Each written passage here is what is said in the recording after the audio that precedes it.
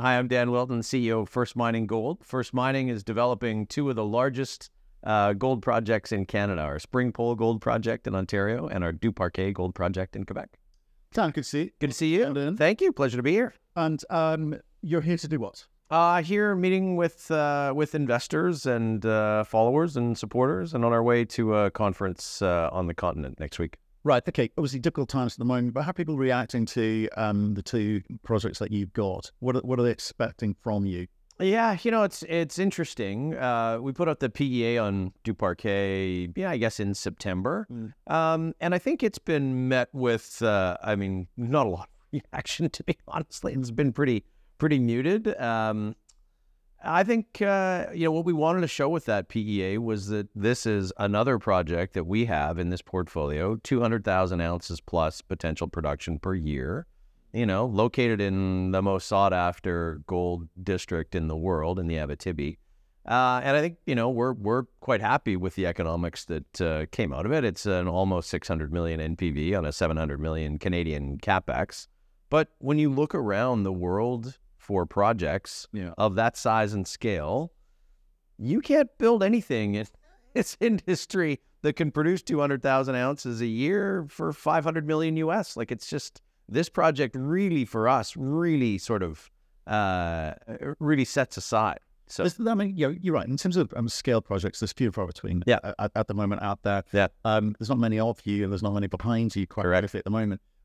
But you look at the kind of cost environment that people are trying to build into, and there's a kind of dawning realization there might be a new reality to where that kind of cost baseline sits at the moment. Yeah. How do you manage that in an environment where gold is quietly, accretively moving? Do investors buy that? Do funders buy that? Well, I think that's the big question right now around all development projects is, what's the capital risk? And for, our projects are big projects.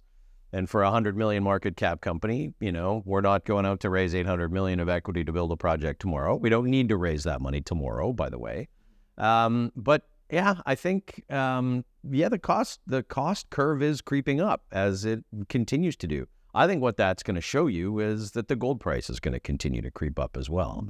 We're going to see margins in this industry, but the one thing is certain is that the existing projects that have been built that, maybe have been operating for 10 plus years, they're getting lower grade, they're getting higher cost, they're getting longer in the tooth. And what a lot of people forget in this industry is that once those reserves are produced, they're produced, they're gone. It is an extractive industry. And the industry has not done a good job at developing new projects or, even had success in replacing those reserves, often with their own exploration or development programs. So the day is coming when projects like ours, sizable in tier 1 jurisdictions, are going to be really highly valued again. They haven't been because people have been concerned about this capital risk, but I think we've seen the worst of the inflation risk in the capital. And you just have to look at a couple of projects that started being built after COVID. So everyone points to Côté and Magino, these capital cost overruns, or at Valentine, some of that was just supply chain in COVID. But if you look at Equinox Gold, for example, it's delivering a 1.2 billion project more or less on time and seems to be on budget. So, I think we're kind of past the worst of the cost inflation for this. In terms of low grade, the average grade is what? At Equinox, no, 1.3, I think. Okay. Yeah. Yeah. One of their projects. Oh yeah, no. When you're looking at Mesquite, yeah. And talking of on the money side of things, you've just announced that you are raising. What do you up the raise to? 10? About 10 million. Yeah, we announced 5, and we've closed on 8, and have another 2. Yeah, have another 2 coming in a couple of weeks. That's positive. I think so. Yeah. Where's that coming from? Mostly existing shareholders, 1 or 2 new institutions that have come in reasonable size, but it's mostly just existing shareholders. Management and board, I think showed strong support. Keith Neumeyer, our chair, putting in more than $1 million. Yeah. I've written a pretty sizable check myself my third sizable check in here. So, I think we're strongly supported by the team. And then, it really is existing investors who see this.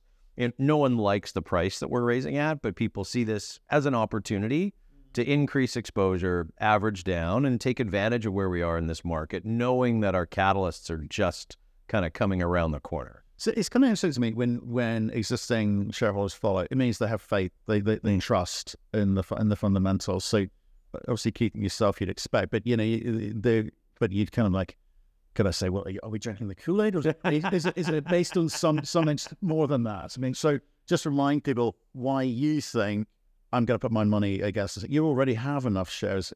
Lots. Yeah. Yeah. Why keep going? What are you believing in? Oh, because I think we are at a point where, as I said before, these projects we're turning the corner in the industry to where these projects are going to be the scarce commodity. And right now, no one has much appetite to fund these things. They're unloved in the markets, as is reflected in our valuation metrics. But, as he said, at First Mining, reversion to the mean, if we just trade like an average developer, that's a 5 to 10x return from where we are right now. And we're hitting milestones, right? We're 85% done a feasibility study. We're submitting our final EA document middle of next year and targeting EA approval in 2025. Like, that's now less than 2 years away. So, like, pretty near-term catalyst for what we think are going to be substantial re-rating opportunities. Right, okay. And again, looking at the cost of money, it may seem expensive now, but I guess hopefully in a year's time it feels like genius. So we've seen that a few times. So in terms of the allocation of that capital, why have you raised it? What's it? So really, priority number one is in finishing this final environmental assessment document that we're aiming to submit next year. There's still, a fair amount of work that needs to happen on that. It's funding the consultation costs with the Indigenous communities that we're working with around the project. We already have some money for exploration in Quebec and should have some news releases out over the course of the next couple of weeks that demonstrate, I think, some of the really interesting potential at Duparquet, where we know that we're going to be able to expand this resource. It's sitting at, 3.5 million ounces M&I right now, 2.5 million of inferred. What do we think that can get up to? Well, we think 8 to 10 million is not a stretch. Right. So, lots of excitement coming out on that project. Right. And because I want to sort of talk about strategies that companies employ. Some would say it's better in a market like this where no one really gives a, about what's going on at the moment, is sit back, do nothing, don't advance, don't spend the money, don't blow your G&A, just wait. You're not. We're not. No, we're not. Why is that important? It's important because when the market turns, there are going to be very few projects that are capable of being built in, let's call it a 2026 to 2030 timeframe. We've always said we want to have these projects ready for when the industry needs them the most. That time of industry needing those projects the most, we think, is rapidly approaching. So, you can either sit back, but sitting back has real costs, right? It can really impact your social license to develop a mine. It impacts sort of where we are to stop a permitting process or backtrack on an environmental assessment process. That can add years to the development time because you end up having to stretch out, more environmental baseline work, and you end up having to stretch out, more of your G&A that you have to continue to cover in making those milestones. So for us, we are driving, full speed toward this environmental assessment approval. And it's in large part with Springpole because, it's that deposit under the lake. And, our value has reflected kind of the market's disbelief that we're ever going to get there. When you're going to get to the final, the finale in the environmental assessment process, you're going to get that ability to permit and develop the mine. I think you just got to drive on. You got to hit that milestone. Okay, and then can I just on timing? I'm always fascinated when companies raise money. Clearly, no one expected this trough to be so deep, and for so long. It has been, but you kind of added a layer of complexity there potentially by raising during tax loss season. Yeah, but it hasn't affected you.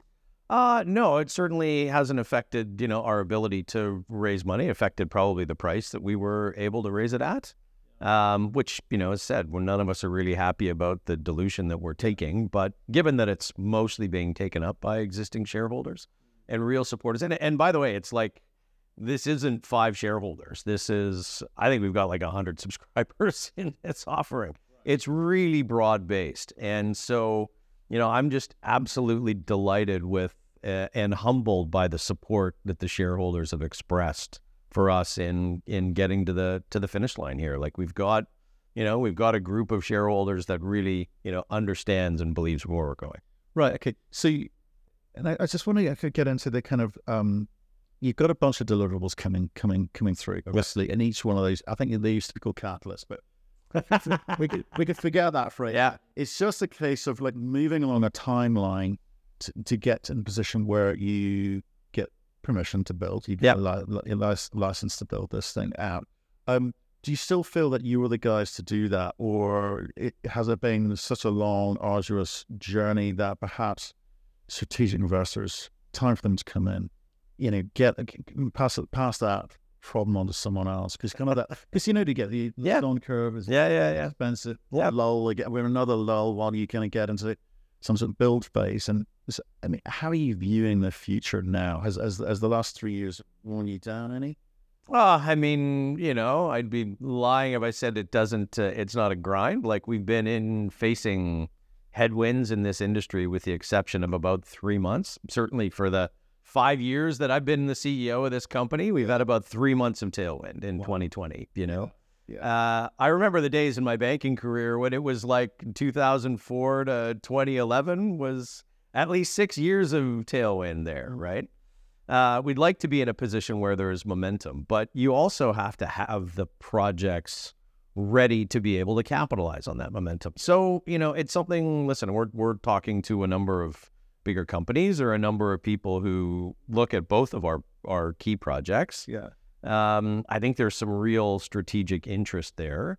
It's just always that delicate balance of how far can we advance it in order to get, hopefully start to see that value showing up in our share price, versus, bringing in more capital to kind of take the project further. So I think we're open to all of these different types of alternatives, whatever is going to deliver the best value. But we're going to get a better outcome for the shareholders if we are, another year, 18 months down the track, have our final EA submitted or have, our final EA approvals. Right. You're going to be able to attract better capital and probably at a better cost of capital. And the only reason I ask is because I'm looking out there in the marketplace and like some CEOs' heads are down, and we've got like a Marathon Caliber M&A recently, and there's a whole bunch of kind of conversations that have happened but haven't concluded. Because I can agree. There's a few M&A projects that people can point at, and it's a case of how much control do you feel you have? And I guess the recent raise gives you a lot of confidence that people understand the story. They'll be in a risk-off environment. They understand the story enough to get behind it. And perhaps that kind of helps you kind of move forward. But that's the reason I ask is like, where's the board's head at with regards to this project? It's been like too long, it's too hard, and we need some help, or actually we're still in control here, boys. Yeah, no, I think we are. I think we've got a great team that can take it at least through to that environmental assessment approval and kind of the permitted approval. So, if we have the team, we have shareholders that are, demonstrated that shareholders are there backing us and supporting us to get there. We're going to need a bit more capital to get to the, to the EA approval, but we still have a number of cards up our sleeve, right? That's the beauty of this portfolio that we have, and we still own 20% of the Hope Brook project. We still own 30% of Pickle Crow. We still own our Cameron project. So there's lots of other things in the portfolio that, as the market improves, those open up other kind of funding alternatives as well. So we'll continue to, move forward with some of those other potential funding alternatives and, just keep going until we get to a point where there's something that makes sense, either, bringing in a partner, or if we're in a different capital environment, if we're trading at a 500 or 700 million market cap, then you can make a different decision about your ability to finance and build the project yourself. Of course. Talking, we're talking, let's talk about the market a little bit. Yeah. Okay. Because I was speaking to the CEO of Alamos Gold, of Collective, and Ari, and they've kind of got a good read, they feel, of the market and where it's going. And it's a question of, okay, we get into recession, how does gold react? We know how it used to react. Like, how does it react this time around? Is it a softer landing, in which case, how does gold react to that? So your sense of the markets at the moment look like what? I think we are sitting in a position where you have potential to see gold up, 25 to 50% in the next year. I think, the fact that we're at, call it cyclically high interest rates, and you've still got the gold price hanging in at 2,000. Typically, as rates decline, you would see gold prices rise. So I think the fact that we're where we are right now sets a very, very bullish floor for the gold price to run. And so, it's the other thing when you talk about real catalysts for us, a gold price rising. I mean, one of the key features as to why people want to own First Mining Gold is the leverage that these big projects give you to the gold price, right? So Springpole, the fundamental value, the net asset value of the project goes up $150 million for every $100 in the gold price. Duparquet is about another 100. So let's call it 250 million, which, by the way, our market cap is 100. But that's the fundamental value leverage to a $100 increase in the gold price. So you start doing, where should developers trade in a $2,500 gold price environment? And if developers are trading at, 0.5 times NAV, as they have historically, you can see some pretty phenomenal potential returns inside First Mining, like well in excess of 10x, right? So the leverage is there, and I think we're coming into an environment where the gold price, I think, has done its job. It's a good environment for gold producers. They're generating mostly record free cash flow. People forget that this is an industry that's never really had free cash flow, right? But they're generating enormous free cash flow, probably the best ever.